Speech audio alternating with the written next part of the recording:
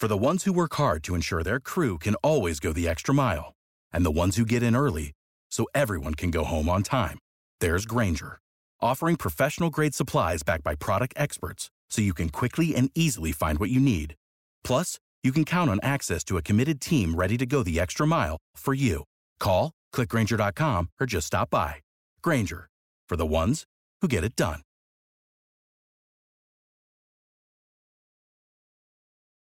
When you need mealtime inspiration, it's worth shopping Kroger, where you'll find over 30,000 mouth-watering choices that excite your inner foodie. And no matter what tasty choice you make, you'll enjoy our everyday low prices, plus extra ways to save, like digital coupons worth over $600 each week. You can also save up to $1 off per gallon at the pump with fuel points. More savings and more inspiring flavors make shopping Kroger worth it every time. Kroger, fresh for everyone. Fuel restrictions apply.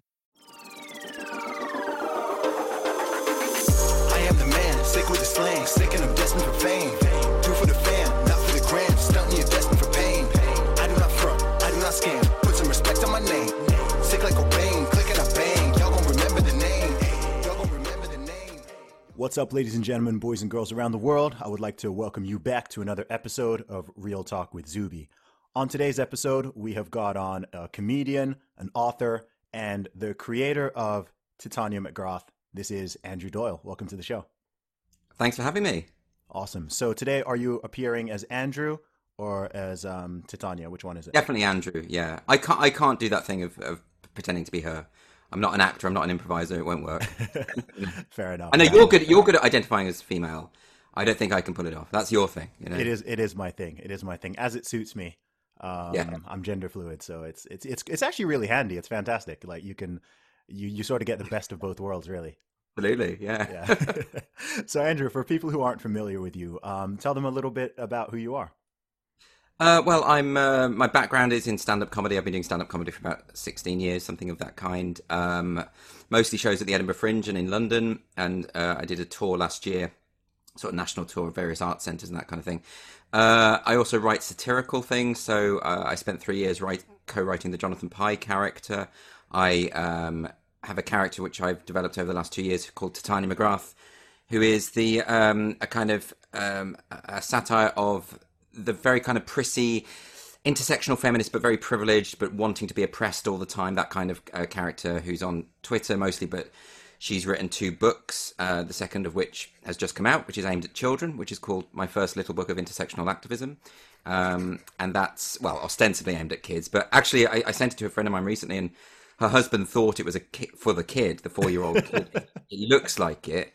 Gave it to her, and she was delighted. And then, of course, they had to carefully take it away from her because, of course, it's full of swear words and really inappropriate things. And, you know, but in a way, it's a good sign because it means that it looks like a kid's book and it looks like something they would like, you know? Yeah, man. So I'm curious to, I've watched a lot of different interviews with you. You've been on a lot of big shows, some of the biggest podcasts in the world. And I'd like to learn a little bit more about your sort of backstory. So A lot of times, everyone's always talking about the culture war and wokeness and intersectionality and all that. And we can get into that. But I'm curious to know what it is that sort of led you to this stage. So tell us a little bit more about your background and how this all started. How did you even get into comedy and then eventually enter this whole world of commentary? Interesting. No one ever asked me this, but it is more interesting than the other stuff in a way. Like, well, I used to write comedy sketches and plays and all that kind of thing at university, and then I did a sketch show in London with 2 other acts, and effectively what happened is this was at a place called the Canal Cafe Theatre in Little Venice, which is a lovely little pub fringe venue. It's where the League of Gentlemen started, and we put on this show, and we're about 5 or 6 minutes short we didn't have a whole show, and we only realized that in the dress rehearsal. And so I was like, okay, well, what can we do that's quick and easy to fill the space? And I wrote a stand-up set which I performed.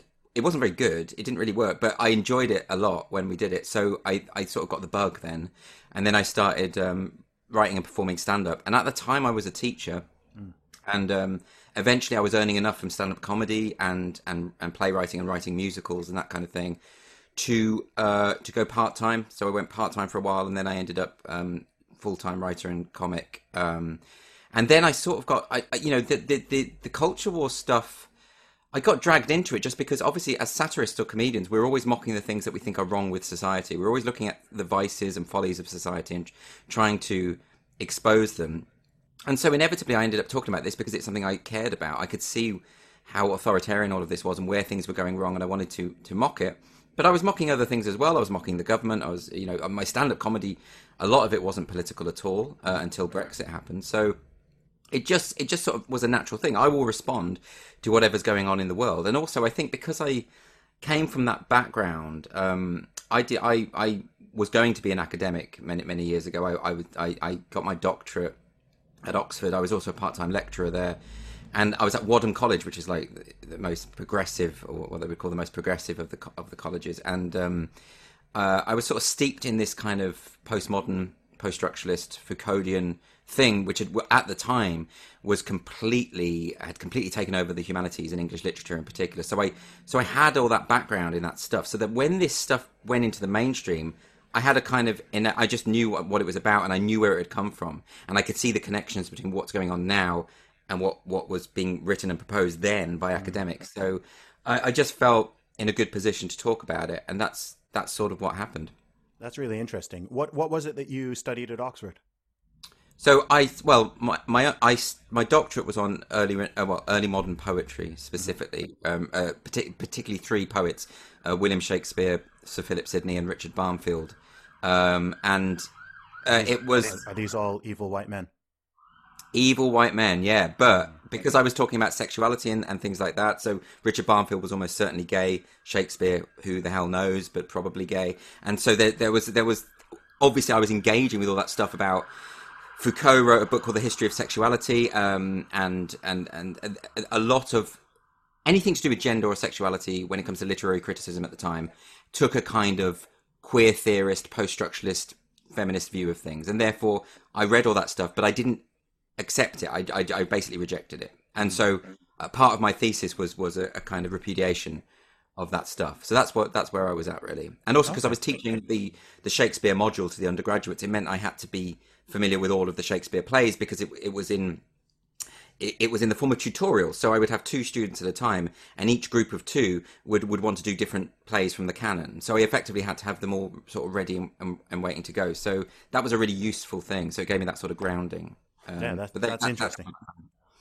And that's, I suppose, why Titania's a poet as well. I've got the backgrounds in poetry, Most definitely.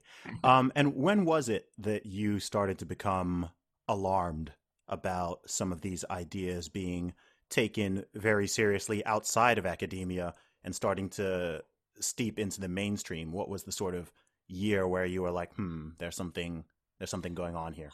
So I've been trying to work this out. Like, I've always been aware that you have to continually fight for free speech in any society, that it's not a given. And you know that from looking at history. It's something that you just have to sort of continually refresh, and continually remind yourself why it's important. And there's always been those threats, hasn't there? There's always been people pushing for censorship rather than discussion. And that's something that I guess it's just human nature, because you want the things that you find rebarbative and disagreeable just to go away. And I guess we all have to resist those kind of authoritarian instincts. We all have to do that. And as a society, we have to do that.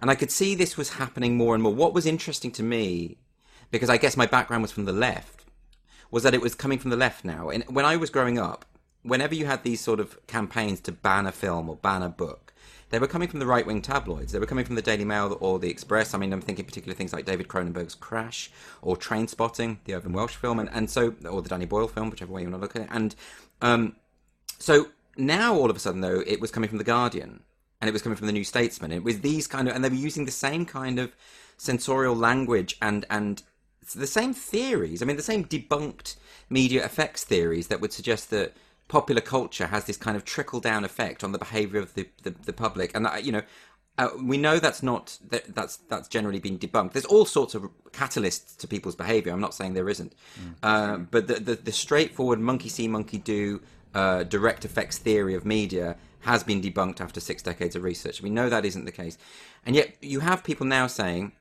we need to censor forms of speech. Even jokes can normalise hatred because they will have this effect on the public.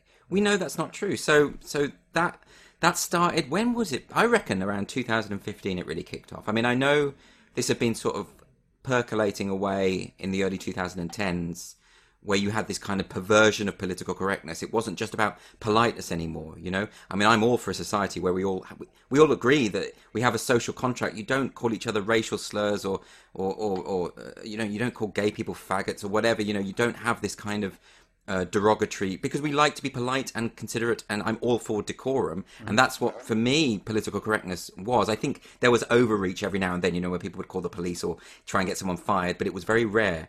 But that, through the new version of political correctness, which we might call wokeness or whatever you want to call it, that's the go-to thing, the cancel culture thing. That's the first port of call. You know, so if there's I'll give you an example. When the guy who edited the Waitrose magazine, someone contacted him wanting to write an article about veganism, and he wrote some flippant email back saying, "Oh, well, what will it be? You know, that we'll round up the vegans and force them to eat meat," or it was something really juvenile like that. Sure. It was a joke email. And instead of her saying to him, "Look, that actually really upsets me and offends me, and can we have a conversation about that? Maybe go for a drink about it," she screenshot the email and put it online and tries to publicly shame him. And in the end, he lost his job. That's cancel culture. That's the go-to thing. And that is what is disturbing about this new form of political correctness, if you want to call it that, which I generally don't, because I like to distinguish between what happened then, the sort of PC of the early 80s, of the late 80s, early 90s, and what is happening now. So I reckon 2015 it really kicks off. Trump's election is largely a response to it, but also exacerbates it. I think it's both, you know, and I think all of the people who were screaming about this stuff in advance of Trump's election suddenly took Trump's election as vindication that the whole world is full of fascists and Nazis, right? So they did this thing where they decided in advance that anyone who votes for Trump is an evil fascist, and then Trump wins, and that gives them evidence that the world is full of evil fascists. They didn't stop to think, well, maybe our original premise was wrong. Maybe the people who voted for Trump aren't evil fascists. Maybe they just want to shake things up and change things, you know? Yeah, there's been a lot of doubling down and tripling down. And I think, you know, between Brexit and Trump in the UK and the USA, we've really seen those parallels. You're seeing, I mean, I think a lot of it stems from arrogance. You know, I think I think when someone is proven wrong and they double down and triple down and quadruple down, instead of just doing a little bit of reflection and thinking, maybe I was wrong. You know, maybe there was something wrong with my worldview. But instead they say, see, this is evidence, right? The country is full of racists and fascists and, you know, KKK members and and you're just like, come on, like, you know, have a bit of charity and a bit of humility here, right? If you're off base, like what is more likely, that the USA and UK suddenly became full of fascists and racists and 60 million plus of them in America, and how many people voted for Brexit? Was it 17.4 million? 17 million. You know, people who you're walking past every day, who you're interacting with, your kids are going to school with them.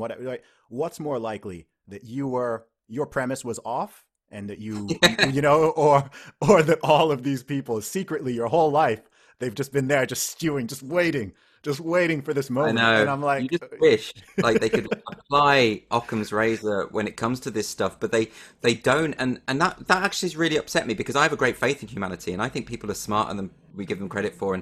But this has made me rethink a little bit. You know, why just dismiss all these people that you know and love? I mean, I've lost so many friends over Brexit in particular, because I was in favor of Brexit, and the assumption that you know, the fact that we want to withdraw from an economic trading bloc makes you a racist. You know, it really honestly, and I'm not denying that there are racists out there, and you know, nobody is. But this is the other thing. Literally, no one's making that claim. No, literally, no one is making that claim, and that's. So yeah, it has shaken my faith in humanity just a little. That doubling down thing. I mean, whenever I and I know I shouldn't do it, but whenever I get on arguments on Twitter.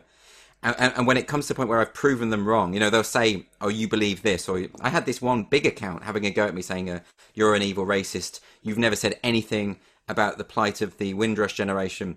So I just linked him to a video of me talking about that very thing on Sky News, and he couldn't say I was wrong. No, he just doubled down, started calling me racist, or couldn't do it. And I think what you're saying there about the ego has a lot to do with it, I guess. But actually, there's something really empowering and quite freeing about admitting you're wrong. I always enter into these conversations with the assumption that I could be wrong about anything at any time, because if you don't think that about yourself, you'll never improve and grow as a person. So I think you're right that's part of it. What makes me slightly nervous is that possibly a lot of people have bought into this idea, genuinely believe that there is this clandestine crypto-fascism that's creeping. And that in a sense is more worrying, because the ego thing I can more readily understand. But when people are buying into a delusion, a sort of mass delusion, that's more frightening, because you can't walk them out of that with ease, can you? Yeah, it's weird. There's a lot of weird psychological phenomena that have been going on over the past few years. Like another one that I've observed is people just seeming to have extremely short-term memories. Like very, very short-term memories, like people not being able to remember things that happened a couple months ago, let alone things that happened years ago, and put what's happening now in that context. So even with what we're just saying, right? Someone has known you, maybe you have a friend who's known you for over 10 years, right? They know that they know you're not racist. They know you're obviously not homophobic. They know you're not, a fascist. They know you're not this. They know you're not. But then one issue they disagree with you on. And instead of taking everything into context and thinking about, you know what, I know Andrew, he's a nice guy. He's a good guy. He's not that. Maybe I strongly disagree with him on this thing, but, why don't we have a chat and we can see what it is? Because, surely it's not that he's, xenophobic and racist, whatever. But instead, it's just like, oh, no, that's the thing. And it's just, like I said, it's very uncharitable. And just in general, people seem to just forget that, I don't know, just stuff that happened. Again, even if you want to talk about the U.S., right? People are talking about racism, et cetera. And it's like, is everyone forgetting that you had a black president for 8 years? Yeah. Right? I think you're right. There's a weird amnesia. And it goes for I see it all the time. Things like after Brexit, there were these people saying, well, no one ever said that this would be related to leaving the customs union. And then you go online and you look at the debate about the biggest debate at Wembley Arena, I think it was, which was the biggest televised debate about Brexit. Within the first 5 minutes, they're talking about the impact of leaving the single market and the customs union. It's like, we've not only have we lost our memory, but we've got the internet. It's incredible. I know they love that word gaslighting, but that's what they're doing all the time, is they're just stating what we know not to be the case. I mean, it goes back to, CNN last week having that Chiron saying largely peaceful protest while there's explosions and burning cars in the background. It's like, it's not just an amnesia. Yeah. It's a deliberate attempt to just falsify reality, just state the opposite of what is the case. It's really weird, and I think you can broaden it to. I like this amnesia idea that you're raising, because if you think about it, it relates to the whole way that the Black Lives Matter movement and that kind of thing has conducted itself, insofar as there's a kind of amnesia about the progress that has been made over the past 50 or 60 years. It's like things have never been worse. We're still living under Jim Crow. Like, that there are still people who support slavery. There's no one. You wouldn't be able to find a single person, right? But then when they tore down Edward Colston's statue, James O'Brien at LBC tweets out, however you feel about that statue is how you feel about slavery. Are you kidding? No, maybe some people just don't like mob rule, and maybe some people are just for liberal democracy, and they don't, it's so simplistic and infantile. And that's the other thing is as to why I think the woke side will lose, because the liberal approach to, and by liberal I mean traditionally liberal approach to these ideas, to challenging racism, sexism, homophobia, it works. We know it works because we've had 60 years of progress, incredible progress, by the way, like just unbelievable progress. So we've got that track record. But the woke stuff, even in the space of the last 4 or 5 months, has caused division, more racism, more antagonism. We know it doesn't work already. So, but you'd have to have an awareness of history and like you say, a memory about history in order to reach this conclusion.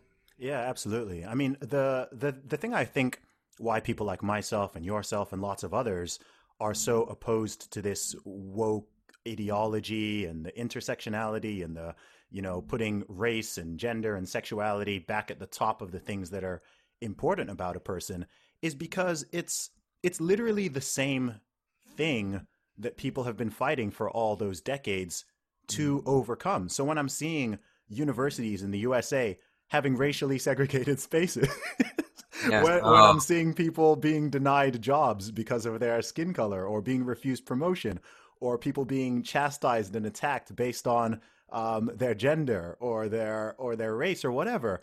I'm just like, and all under the banner of so-called progressivism. I'm just like, you guys are calling me regressive. I'm like, this is the regression. You're going back. You're undoing all of the stuff. I mean, the other day on Twitter, a couple months ago, so not long ago, someone said something to me. You know, they were upset about all this stuff, and they said, you know, like Martin Luther King would be rolling in his grave. And I said, if Martin Luther King were alive today, they'd be calling him a coon and an Uncle Tom. And then lo and behold, a week later, we're having a discussion, and someone brought up MLK, and someone said, "Oh well, MLK was a sellout," and I'm like, "Oh my gosh, here we are!" Like people are actually like, "Hey, anything you can anticipate is going to happen." Like I know I make these jokes. I did a joke as Titania. I tweeted out an image of Goebbels and the Nazis burning books in 1933, and I said, "This is so empowering. This is social justice activists decolonizing the curriculum at this university in the 1930s." But now, of course, yesterday there was a viral video of someone burning J.K. Rowling's books. Anything you can, even Jedward said they were going to start burning her books. You know, which I love, is as though if you buy her book and burn it, she doesn't get the money. But I mean, anything you can think of, and now I'm starting to think, how far will it go? Like are they literally going to start mimicking Mein Kampf? How far can it go? There was a thing the other day, a podcast about how interracial marriage has ennobled white supremacy. I saw that. I didn't listen to the podcast, but I saw the headline. Okay, well, this fear of miscegenation is one of the oldest racist myths. It's one of the oldest white supremacists. So that's someone literally advocating white supremacy in order to attack white supremacy. Mm-hmm. So whatever you think about, I mean, the worst thing you can imagine, we're probably only a year away. Like, I don't... You know, I find it so depressing. Yeah, it is. It's disturbing. And it's weird because it's one of those things that, like, once you become conscious of it, you see it, you can't, like, put the genie back in the bottle. Mm-hmm. Like, sometimes I wish that I were one of those people who were just sort of, like, very clueless about what's going on in culture and politics and whatever, and I didn't even know what the word woke meant. I didn't even know what an SJW was. I'd never heard of intersectionality. Like, I sort of missed that. But it's like, once you see it and you see where it's going and you see what people are saying and the rhetoric and what's going on. I mean, the other day in the US, you had that situation where someone just walked up to a police car and shot into it, and they shot two police officers. And then you look at the comments and, you know, you would think that, okay, this is something that everybody will agree on condemning. And then you look in the comments and 40% of them are in favor or excusing it. And you're just and not only that, protesters outside the hospital chanting that they hope they die. It's true evil. And I think I like to think that maybe in 10 years' time or so, these same people will look back and think, what happened? You know, how did I lose my mind?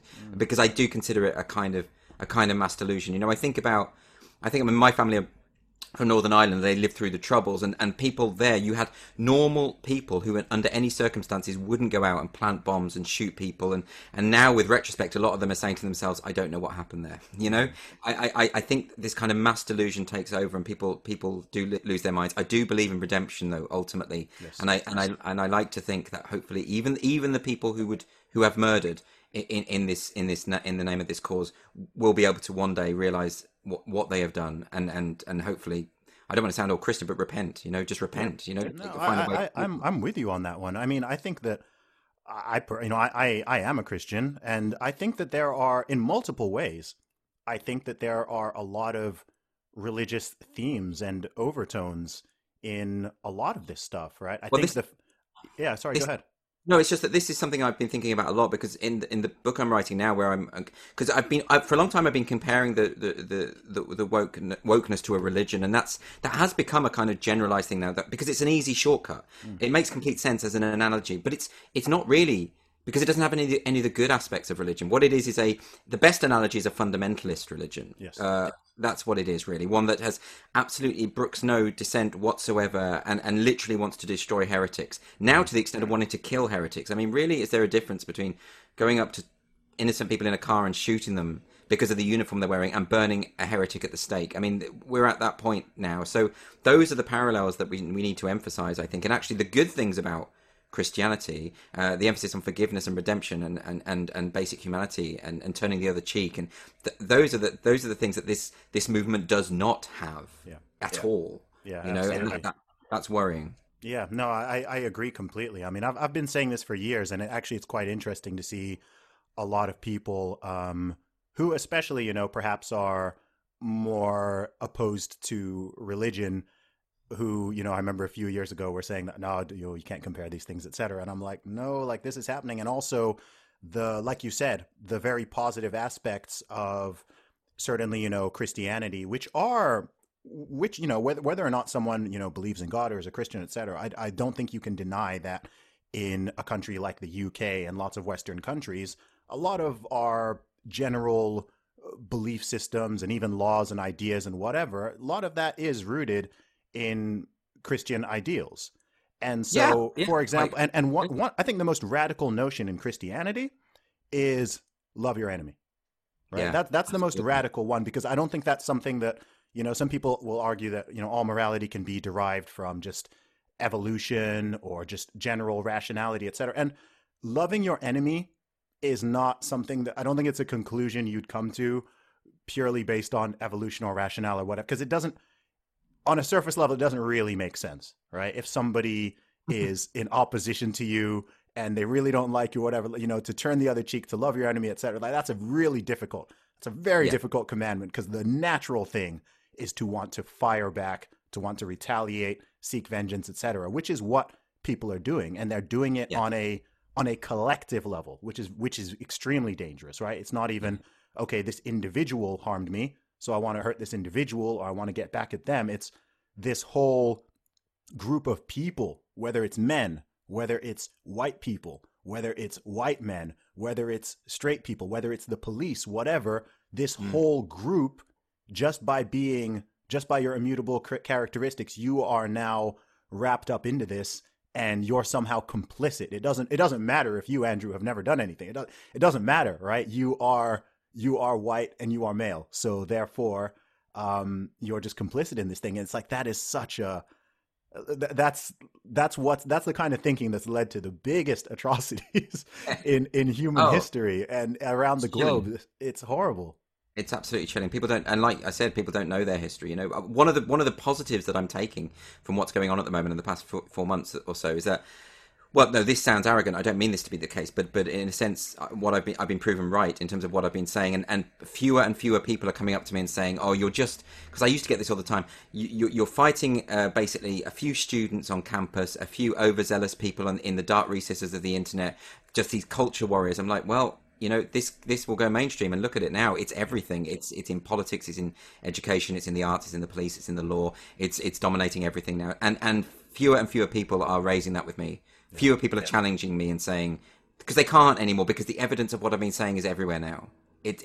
So the positive of this is that maybe we can now push back against it in a serious way, because people are sick of it.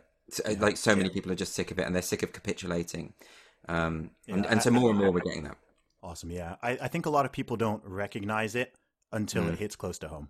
I think that's the reality. Once it hits close to home, then people are suddenly like, oh, okay. Or when it's your kids. I reckon children will be the key, because now with critical race theory coming into schools, and you see all these tweets from parents saying, what's just happened? My child's been told that they're racist because they're white. What's going on? And they're pushing back, and they're openly tweeting about it, and they're going to the head teachers and saying this isn't right. And so actually that might be the breakthrough, is that when it comes to people's kids, don't mess around, because that's when they'll stand up. Yeah, it's the most basic instinct of humankind, and that's. And now that they're going for kids in terms of the books as well, I mean, like Anti-Racist Baby, that book by Ibram X. Kendi. Honestly. And I mean, that book, I mean, you look at that book, I mean, it's only 7 pages long, it's, you know, but because it's a board book, it's made from a big thick board for little babies who won't understand, they won't know what this is about. And he asked people to send in pictures of their kids with the books, and there were like babies with Black Lives Matter t-shirts on holding this book, and you think, come on, they didn't pick that out themselves. They didn't know what's going on. I mean, how is it? It's funny to me. I mean, it's sinister, but it's also funny. You know, that's why I wanted to write this children's book as Titania, because it's funny to me, the idea that you could make such a flagrant attempt at indoctrination and you don't have the self-awareness that people can see right through it. You know, it's insane. I laugh and I also get upset. I'm with you, but I think that laughter and humor is so powerful. That's I think that's why what you do has resonated so much. I think it's why my deadlift tweet last year resonated so much, because instead of just sort of getting angry and trying to use, I often say you can't use logic and reason to get someone out of a position that they reached just through emotion and irrationality, right? So in a way, I don't even think that arguing with it makes that much sense for people who are fully indoctrinated, but taking those ideas and satirizing them, or just going along with them to an extreme, whether that's me constantly identifying as a white woman, or that's you running a Twitter account as a white woman. What are you today? Are you a white woman today? Is that your thing now? It's not even on a daily basis for me. It's more just in the moment. So if I want to get a discount at the store, sometimes I identify as white and I get the 20% white privilege discount. Right. But if I want to claim the oppression points, then I'm, not just black, but I'm also indigenous, and I have a disability that nobody can see.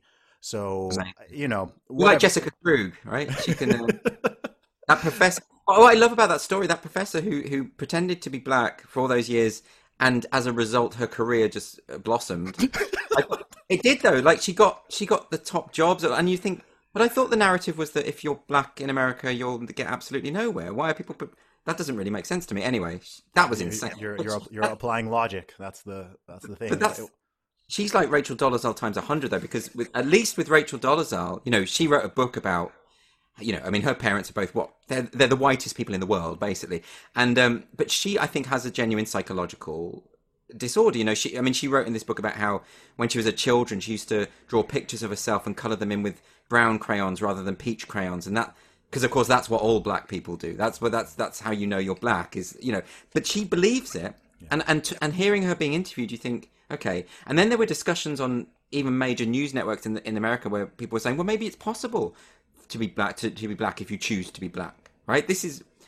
We're in the realm of craziness. I think with Jessica Krug, though, it was just opportunistic. Yeah. I think. Well, we see that now because now when they say woman, or they say black, or they say person of color, etc., it'll have a little asterisk next to it, and you scan down the page, and it will say by black or by woman we mean people who identify as such. That's pretty standard now. I've seen that in NUS stuff, student stuff. That came in a few years ago. People who identify as black, and no one will challenge you, of course. But then this makes it complicated because when in Edinburgh the students this was last year, they had a resisting whiteness sort of like conference, and they said that only people of color were allowed to participate in the Q&A. That was part of it. So they're getting it all confused because whiteness for them is like this weird nebulous thing. Okay, so. But then if you look white but you identify as black, what if you're mixed race? Can you ask half a question, or can you ask a question in a hushed tone? How do they determine? So either whiteness is a thing that anyone can enact, including people of colour, or it is something you identify with skin colour. They don't really know what it is. That's what I like. Well, the same people will say that I'm not black and that I embody whiteness and white supremacy. So, do you get that a lot then? I get it a fair bit. I get it a fair bit. So yeah, I mean, look, I'll be honest. Like I said, I think the solution is for everybody to go full Titania. I think the solution is for maybe. I'm starting to think the solution is for everyone to just say, okay, these are the rules. I think men should start going into women's changing rooms. I think that I think everyone. I think if there's an event for black people or people of color, I think loads of white people should come to it and identify as black and identify with the struggle. I think that black people should be identifying as white and claiming white privilege. I think everyone, if we're going to do it, I say let's just go full on lunatic. And I think within a week we'll be done.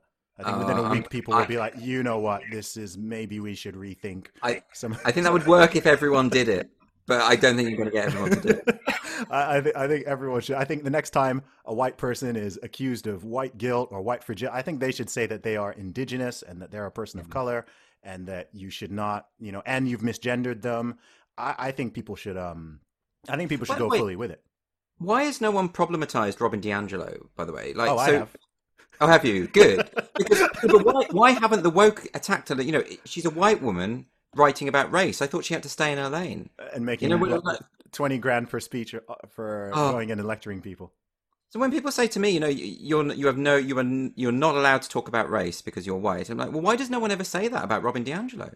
Is it because she's saying the things that you agree with? Maybe. You know, this is the thing. I mean, that book, it's one of the worst books I've ever read. Yeah, I'm convinced she's Really? the most racist woman in America.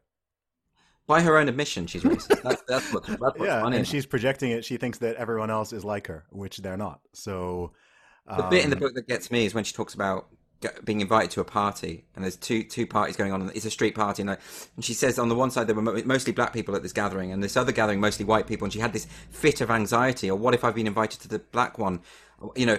And I think, wow, you are a racist, right? And she then thinks, well, this is the way white people respond. This is what, and I'm like, I wouldn't have thought that. exactly. Don't talk for me. Like you're the crazy racist woman. Yeah, she's projected her own insecurities and internal racism onto the entire white population. Well, and I suppose it people- makes and it people, easy to and people deal have with. accepted it. That's the thing, you know. People have accepted That's weird it. as well. Exactly. Like, but I get it. Like, I suppose if you're innately racist because of your whiteness, then it kind of absolves you of responsibility for your terrible thoughts. It absolves her of the responsibility of reflecting on why she has such a negative view of black people. Why is it when she's at that conference and she describes, I can't remember, it's late in the book where she describes how one of her colleagues left, or someone walked out, and she turned to a colleague, a black woman, and she said, "Oh, maybe they left because of your hair." And I think, well, and then she says, "My conclusion was that I have to reflect on my racism," and I'm thinking, yes, you do, because that statement wouldn't have occurred to me in a million years. And I don't know many white people. In fact, I don't know any white people who would have thought that, or even not only that, but had the gumption to say it out loud. I mean, you know, like, so why, you know, why are we platforming this racist? None of it makes sense. This is coming from the same people who will say that, you know, we need more black voices, we need more melanated voices, etc. And then as soon as I say something, you know, they'll be telling me to sit down and shut up, and that I should be canceled. And perhaps I'm not even really black, despite having like the most African sounding name in the entire world if you hear the full version of it. But I don't. Look, I think like people. I do think that I think people need to stop taking it so seriously in a way. Like, I think it should be taken seriously as in it needs to be dealt with, but people with these ridiculous ideas and ridiculous concepts and who are just spouting nonsense, you know, when you see these tweets, and it does look like something that Titania wrote, and it's just some blurb of complete nonsense. And instead of people going like, wow, this is amazing, we should pay attention to this person and how one, like, it should all, I think it should be mocked. I think it should be satirized. It should just be like, this is just insanity. You know, when people are talking about how owning a dog is a sign of white supremacy because it makes you feel like you have a slave or something. I'm like, what planet are you? What are you even talking about? Or that thing that came out in the museum in US where they were talking about symbols of whiteness, and it included things like logic, rationality, timekeeping. That's one of the most racist things I've ever seen. I was so offended. I was like, wait. Exactly. Just list loads of positive characteristics and say that imply that black people have no right to. Oh, come on. I think you're right. Yeah, mockery. And the thing is, they know it. They know that mockery can damage them, right? And that's why they go after comedy. That's why that you see it all the time. This problematizing jokes, problematizing comedians. You know, saying that all of this stuff normalizes hate and all the rest of it. They know because it makes them figures of fun, and every tyrant in history has killed the comics, has killed the clowns. You know, that's what it is. So I think you're right. Yeah. So what was it that made you decide to create the Titania McGrath account? And why has it been suspended so many times? So I think that's partly what I'm saying about the tyrants and their fear of being mocked. And that's why they suspend it, because obviously Twitter is super woke and it's difficult for them to suspend it because obviously their algorithms won't pick up on this. You know, her hatred for white men and straight people and all the rest of it, they're fine with that. And because she's literally saying that, it's difficult for them to ban it. because to ban it means they have to understand the irony. Well, of course they do, and so therefore they use any excuse. Whenever she gets suspended, I get an email saying, "This is the tweet you've been suspended for," and you look and you think there's nothing. That sometimes it's the most innocuous of her tweets, by her standards, and you think they're just using any old excuse. So I don't know. The reason I set it up was precisely this reason. I mean, Twitter is the forum where the social justice activists operate. It is their battlefield.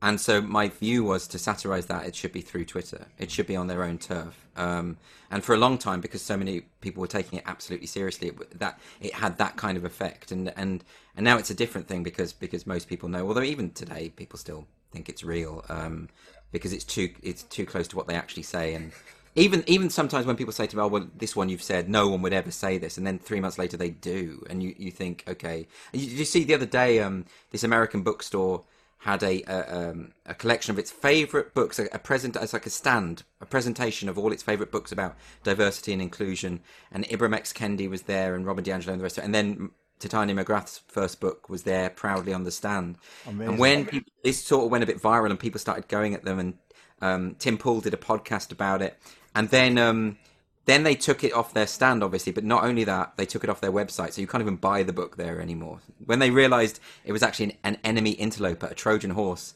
in their world, they got rid of it. So the fact they couldn't tell the difference is incredible, if you think about it. I mean, look, the first chapter of that book, her book Woke, is about her life, and the first chapter is called My Struggle. And the fact that they couldn't even see what that was and what I'm saying there, is ludicrous. You just have to flick through, but then maybe they don't see. No. Maybe they don't.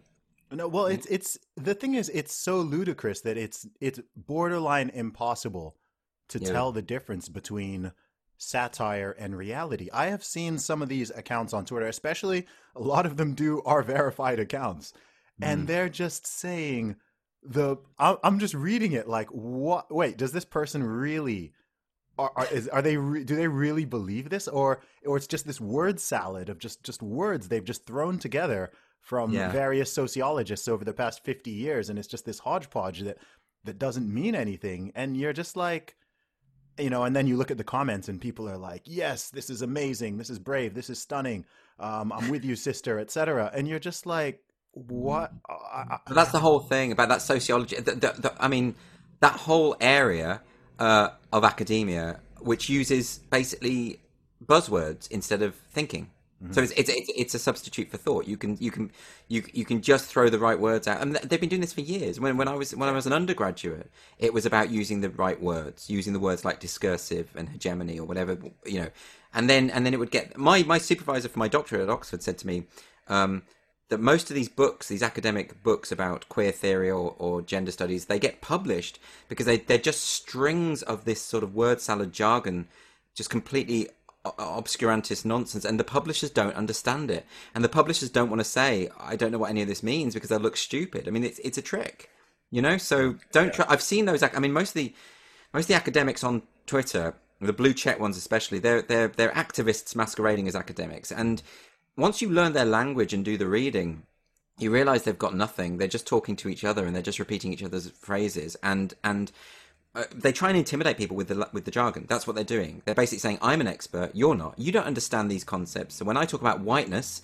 I'm not talking about what you think of as whiteness. When I talk about anti-racism, I don't mean opposed to racism. I've invented a whole new thing of anti-racism, which you won't understand. So just it's an intimidatory tactic, and I think that's why I like having the arguments with academics, because they can't do it to me. I know what these words mean. I know what they mean by these words, and I've done the same reading, and it bothers them. That's why they hate James Lindsay, because he's read more of this woke nonsense than they have. So they can't catch him out like that and try and trick him with. I mean, this is no different than, I've made this analogy before, but there was a time when the Catholic Church burnt William Tyndale at the stake because they didn't want the Bible in the vernacular, because they didn't want the people making up their own minds and reading scripture for themselves. They wanted to be able to say, "No, we are the ones who have the esoteric knowledge, and we will tell you what to think." And that often meant misinterpretations of the Bible.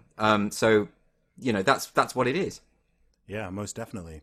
Where do you think things are going to be in 2025? In 5 years from now, how do you think the sort of social, cultural political climate is going to be? Do you think we'll be in a better place, or do you think that this is potentially gonna, because this has happened quickly. Like you said, you started noticing this in 2015. So from 2015 to here, it's happened quickly. So in another 5 years, where do you think things will be? So best case scenario is that people are going to wake up to this stuff. People are going to, as you say, start mocking it, start standing up. Not capitulating is the key. So, when your boss calls you in for an anti-racist diversity workshop, studies are now showing that these actually do make more racists. Lo and behold. Yeah, who could have thought it, Yeah. And then, so more and more people are going to start saying, no, I'm not doing it. Sorry, I'm not, I'm not going to have you tell me that I'm a racist when I'm not. More than that, I'm not going to have unconscious bias sessions. Doesn't matter about what I think. You have no right in a liberal society to be probing around in my head, right? You just, so stuff like this, more and more people. And maybe in 5 years, it'll just have gone away. And the best case scenario is people will say to me and people like me and people like you, oh, you were making a fuss about nothing. What a waste of time that was. And all your books and all your articles and all the rest of it were just a waste of time. That's best case scenario that I'm out of a job in that respect, And I'm fine with that. I'd rather the world change in that direction and all of it. And I can go on to writing about other stuff that I'm really excited about that, I'm writing about this stuff now because I feel I have to. Yeah. But I'd love nothing more than to be able to go back to writing about literature and other political issues which are really important. Economic inequality. I mean, they don't care about that, but I do. I think this this sort of stuff, they really don't, by the way. They have the privilege for them is all about identity. Yes. Whereas of course the key point of privilege is how much money you have and how obviously it's a no-brainer. So I think maybe that, or it'll go the other way. And what makes me very nervous is the American situation, because Biden and the Democrats have completely bought into identity politics in this big way. Yes. Kamala Harris obviously is overt about that, and even Biden himself has called himself the transitional president. I think they're voting for Kamala Harris. I mean, the fact that she's even the vice president, the vice presidential nominee, based on her immutable characteristics. Well, she tanked in the presidentials. Yeah, she isn't she wasn't popular. No. I mean, Biden said my vice president is going to be a woman. Like, he said that months ago, and he said, and most likely, and then people said, well, it must be a woman of color. So she was literally picked based on her immutable characteristics, not because they actually think she's the best person for the job. I think he was cornered by Charlemagne the God. I think it was who cornered him into it should be a black woman. Because I think he'd said it'll be a woman, and then it was, well, now it'll be a black woman. And okay, well, why not just choose the best candidate? And if it's a black woman, great. Like, no one will care. They'll care about. Well, also, she kind of called him a rapist and a racist. So. Yeah, she had that whole conversation about the segregation of schools and so, yeah, that's a pretty big. So I think it's quite clear he didn't want to pick her. Like, I think it's if someone called me a racist rapist, I probably wouldn't give them a cushy job. So I don't think he wanted to, but he feels he has. But what this does mean is effectively now, I'm not a supporter of Trump because I believe in statesmanship, and I don't, I think he's very funny, but I don't want the president to be funny. I want, that's the thing. So I do. Okay. I think one thing I do like. I think it undermines the entire thing to some degree, which I actually think is good. Well, the thing that I like is the extent that he annoys all the right people, but he also does annoy the wrong people. And I think I don't think he's very good at diplomacy, and I think Peace in the Middle East. Peace in the Middle East. I was about to say Peace Israel, North Korea. Yeah, okay. But even so, I still don't think that the leader of the free world should be calling another leader fat on Twitter. Right. So that's just I don't think that's diplomatic, personally. Particularly when they've got a nuclear arsenal. But that said, what if a buffoon like Trump is the defense against the complete destruction of Western civilization? Right. So I don't know. Like, I honestly, I couldn't vote for him. But I couldn't vote Democrat either. Luckily, I'm absolved of that responsibility because I'm over here, But either way, I think it will exacerbate the tensions, because if you buy into the woke stuff to the extent that the Democrats have, things are going to get worse and worse and worse and more illiberal. But if Trump gets in again, they'll double down. They'll take that as further proof that they're in the fascist nation, and things will escalate anyway. That's what makes me nervous. I think, and I can't see a way out of it. So to go back to your question, where will we be in 5 years? I think whatever the outcome of the election, it's going to be disastrous. Oh, yes. So I'm not. I like to be optimistic, but I don't know. Yeah. What do you think? Man, I mean, I'm very much an optimist by nature. I'm Okay. very much an optimist by nature, but I'm an optimistic realist. Okay. And I really think it depends on the so-called silent majority. I think it depends on people collectively just being like, you know what? No. Like you said, people want to take you in for unconscious bias training. People want to force you to, before a meeting begins, do a prayer where you confess to your whiteness and your guilt and your inherent racism and whatever before the meeting begins. Like, when people are just like, you know what, no. Like you said, when their school teachers are wanting to teach their 6-year-olds, teach the white kids that they're privileged, teach the black kids that they're oppressed and that there's all these dynamics in society that are going to benefit them or set them back, etc.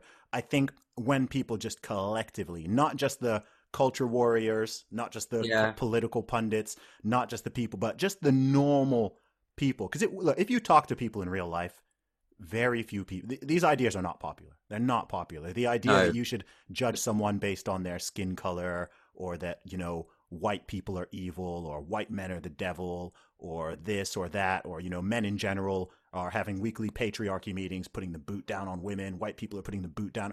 These ideas they're really not popular. Like even amongst people who are more liberal, more left leaning, they're not popular ideas, but people feel cowed, really. People are afraid. We got over it, didn't we? Through the whole civil rights struggle, we had these debates. We moved on this. Exactly. The problem you're going to face, though, is that a lot of people, particularly in the UK, are going to say to you, yeah, but that sort of stuff, the prayer of contrition about your whiteness before meeting, that isn't happening. What's that? Because that is happening in America and isn't happening yet here. But the problem you've got for these people is that now that, for instance, White Fragility by D'Angelo is so popular over here, now that, well, not popular, but I've got teachers have contacted me saying it's on their reading list now, right? So it's only a matter of time. So at the moment, there are teachers out there and people out there who aren't familiar with this. They haven't been confronted with it yet. And then it's going to start creeping in. It's inevitable because it's certainly taken over the universities in the UK. So and now we know that it's seeping into schools. So how long before? So that's the pushback you'll get as well. This is in your head. This is you're importing a problem that's in America and that isn't here, but it will be here very, very soon. Yeah, I think eventually people have to wake up, and people might have, like I said, it may have to just hit very close to home. I know a lot of people who totally refuse to accept that there are sort of any issues on the left side of the political spectrum. Conservative types, I've been talking about this for forever.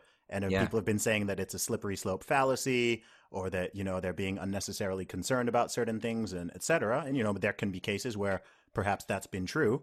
Sure. But in a lot of cases, people have been proven right. Things people were saying 10 years ago or 5 years ago are now coming to light. I remember in 2016 having a discussion with people because I started to see the whole, biological men competing against biological women in sports by identifying as women or saying they're trans or what. I'd seen that. I saw that happening years ago. And I remember having conversations with friends and saying, you know what, like, if you can just identify as a man or identify as a woman, like, this is going to open a whole Pandora's box of craziness. But they would have said to you that you're fighting an imaginary enemy. Exactly, they did. Then, they did. Stonewall, so the major LGBT charity in this country has now said there's no issue with biological men playing women's rugby. Yeah. So, I mean, that's just physically dangerous. So you were right, basically. Yeah, I was right. I mean, look, I'm the British women's deadlift record holder. Like, you are. I am. You're speaking to her.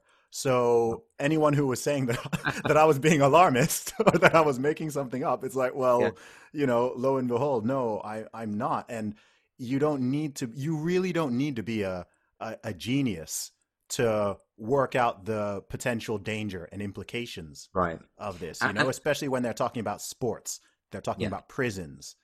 And what's fascinating about this now is the alliances that are happening. So, I mean, people who are traditional on the left and the right finding each other and saying, actually, no, but we all agree that this is nonsense. Feminists, of course, most notably, are feminists who have would really be in opposition to a lot of the points that I've made in the past, but now we're on side because of the trans issue and they see the threat.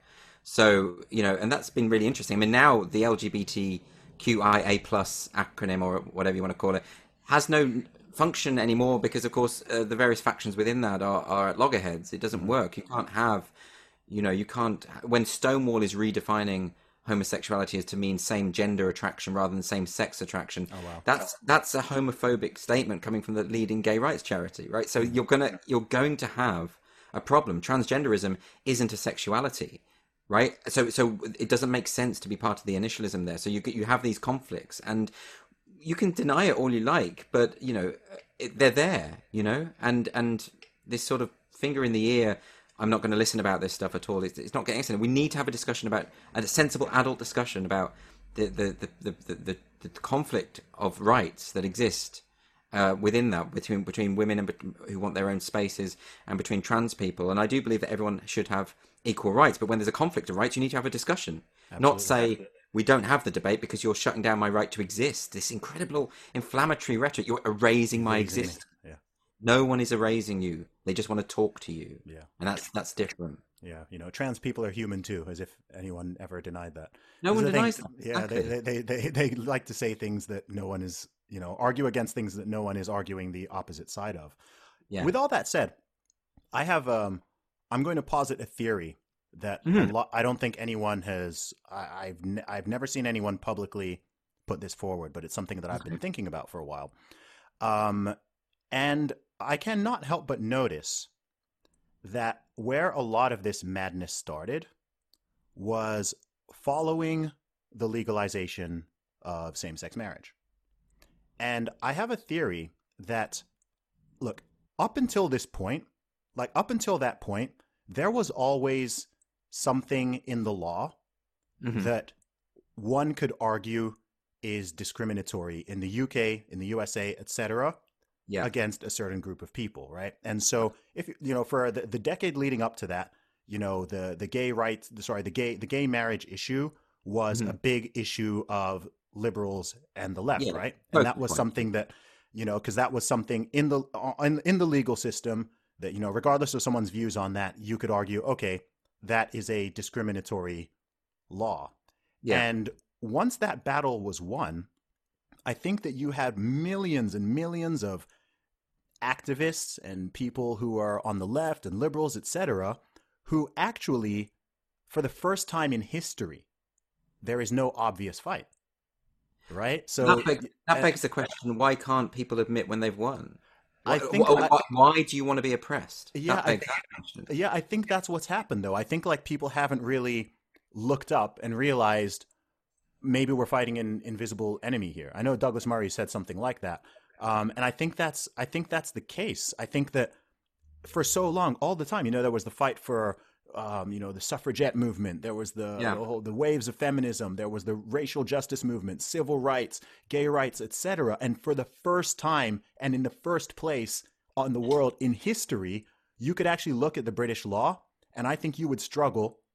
Maybe there's something I'm missing, but I think you would struggle to find the one thing I can think of is that perhaps men can be topless in public, and I'm not sure if women can be. I think that's the only law, as far as I'm aware, that you could see on the books and perhaps say, okay, this is not totally applied equally. But apart from that, maybe I'm missing something, but I'm not aware of anything else. And I think that there are so many people now who are activist minded and who are social justice minded who want to fight for something, and they're not sure what that is. So I think that's why you've seen Extinction Rebellion creeping up. I think that's why you've seen BLM. I think that's why you've seen the whole trans thing. People weren't talking about trans stuff even just 8 years ago. It wasn't on the radar.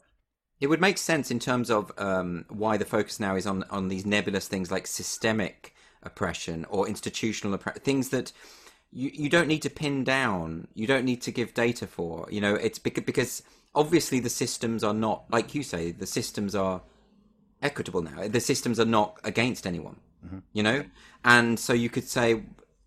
So yes, I suppose it's that thing about finding a new enemy. Yeah, I think it is because the timing coincides. The timing really coincides because prior to that, it was always, if people were pushing for something on that side, it was always like certainly in the, I think the whole LGBT acronym is is a bit of a problem in itself. But in that world, it was always, okay, we want equal marriage laws. We want equal marriage. Yeah. That was always, that was the thing, for a large part of my lifetime, absolutely. That was the thing. And then it was like, okay, that barrier fell down. Okay, you got that. I think it really upset me as well that it came from a Conservative government. I think that's what really, really bothered people. We've gone so far that the right are pushing through this stuff. So what have you got to complain about now? Yeah. And then what will happen, particularly with gay rights activists, is they'll point to instances of homophobia and attacks and that kind of thing. But everyone agrees they're wrong. Exactly. Like everyone agrees they're wrong, and they are, by the way, illegal. Yes. So when that happens, we do something about it. We find the culprits, and they are charged. They're far less frequent when I was a teenager. Those sort of things were happening a lot more. It wasn't. We weren't openly gay as young people. We were, most gay people I knew as a youngster were in the closet by necessity. Sure. But even small things like walking through town with your holding another guy's hand would have got you in trouble, right? And that won't be the case anymore. It isn't the case anymore. So this thing about, and this is why I mentioned earlier about, Jim Crow, for instance, and obviously that is systemic racism, where you have a system built to enact racism, right? Yes. But that's not what we have now. And what makes me very nervous is the denial of the truth. So last October, The Guardian had a front cover headline talking about how racism in UK universities is endemic. That's the word it used. And then the data that they themselves cited proved that it was basically non-existent. This was so bizarre to me. They'd surveyed all these universities, and they'd calculated the number of complaints of racism per year. It came out something like 0.5. It was honestly infinitesimal. The headline should have been, "Isn't it wonderful that racism basically doesn't exist in universities anymore?" But they spun it exactly the other way. And what they were saying was, this is evidence that the lived experience of people isn't being recognised through the data, or isn't being this.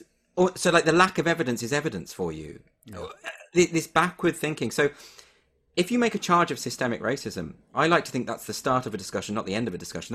That's a serious accusation. It needs some evidence-based thinking. It needs some interrogation. But at the moment, as you'll notice, it's simply asserted as a truth. Yes. And that, like Sadiq Khan says, London is a systemically racist city. What are you talking about? That's obviously how he became mayor. Clearly.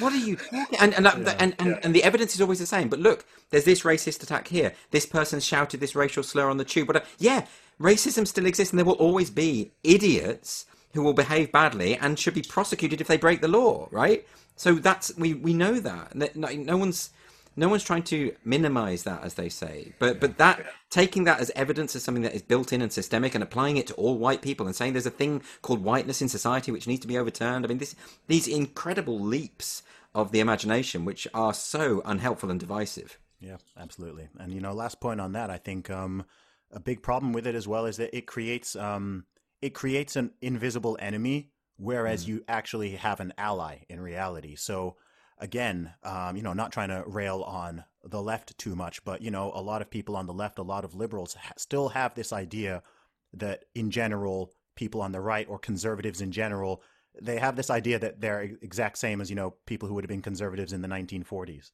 right? Yeah. And they have this idea that, there are two sides, and one side is against racism and the other one is for it.